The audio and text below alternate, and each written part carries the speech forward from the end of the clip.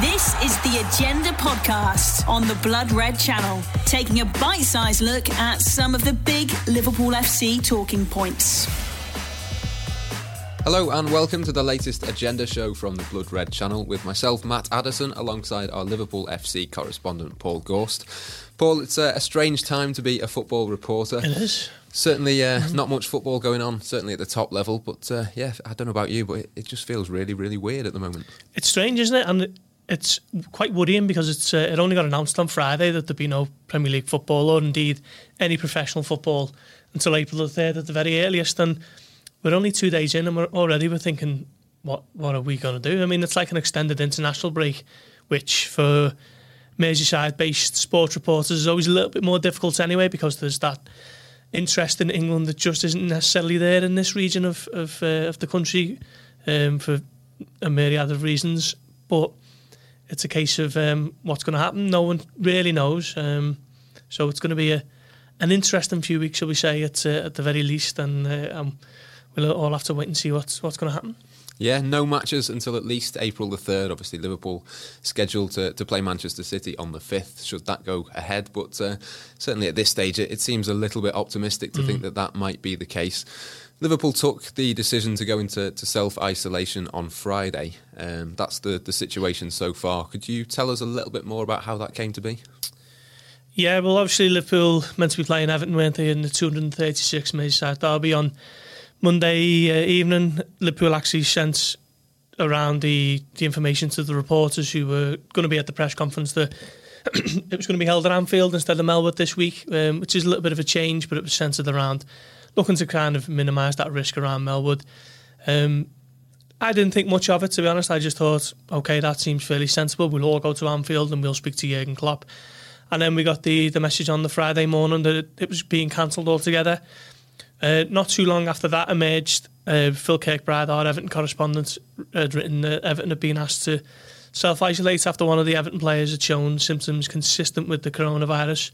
And then you kind of doing the joined-up thinking and basically coming to the conclusion, OK, this Merseyside derby simply can't go ahead if one of the Everton players does have the coronavirus. So it wasn't a shock when it was announced that the game would be postponed. And then we've got the Friday announcement from the governing bodies that all football would be suspended until April the 3rd at the very earliest. So it wasn't a shock that the Merseyside derby was going to be cancelled, but then you're thinking, OK, there's no game against Crystal Palace the week later. Liverpool, in theory, will return to action against Man City. And weirdly, they're presented with the opportunity of going from 6 points to a league title to 3.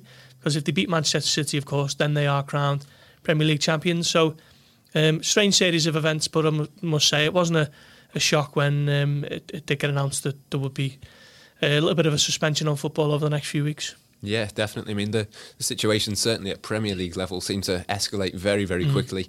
Earlier in the week, we thought games were going on as normal, and then 1 minute that was the case, the next minute they were off. So certainly a strange situation for journalists, for fans, and it must be for the players as well. I mean, how did they react on Friday?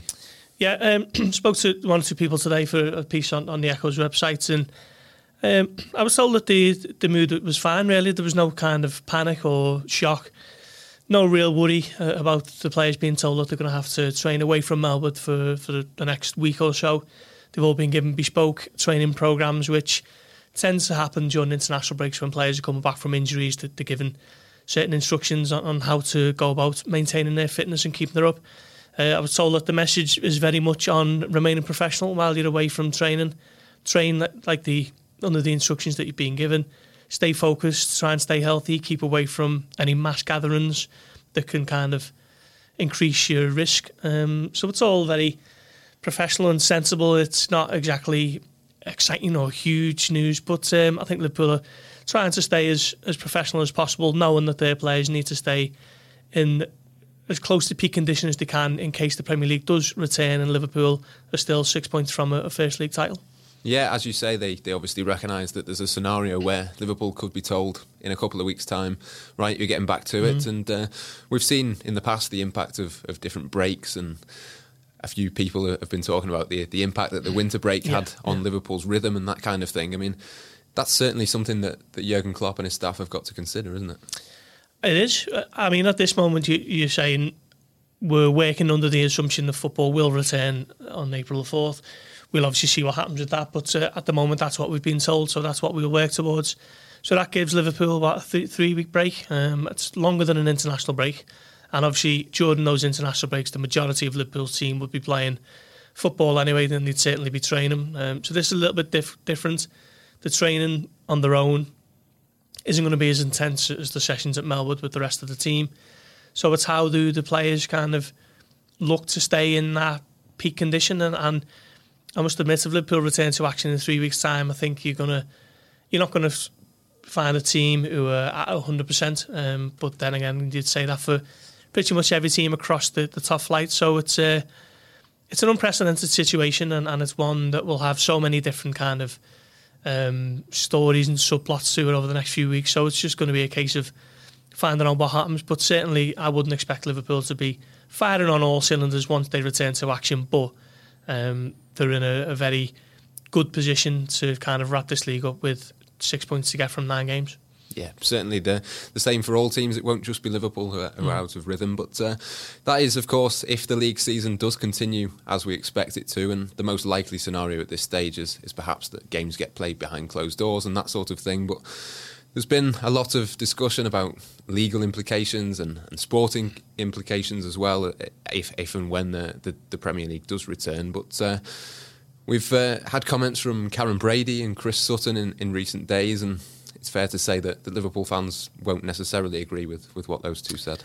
No, they won't. I mean, Karen Brady is the executive vice chairman of West Ham United, and she suggested that the league be cancelled, they're all shut down, and we go again in August. And I don't think that now is the time to be making any snap judgments or knee-jerk decisions over what you think should happen. The football authorities have given themselves 3 weeks to come up with a solution, 3 weeks to implement what you hope would be a very robust plan of action going forward.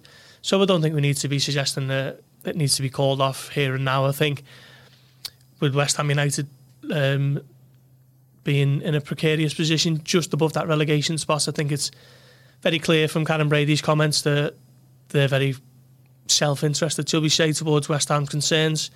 And fans across the country will have their own issues over what they feel should happen. But I think at the moment it's best to maybe just wait it out and see what happens in what is an unprecedented situation.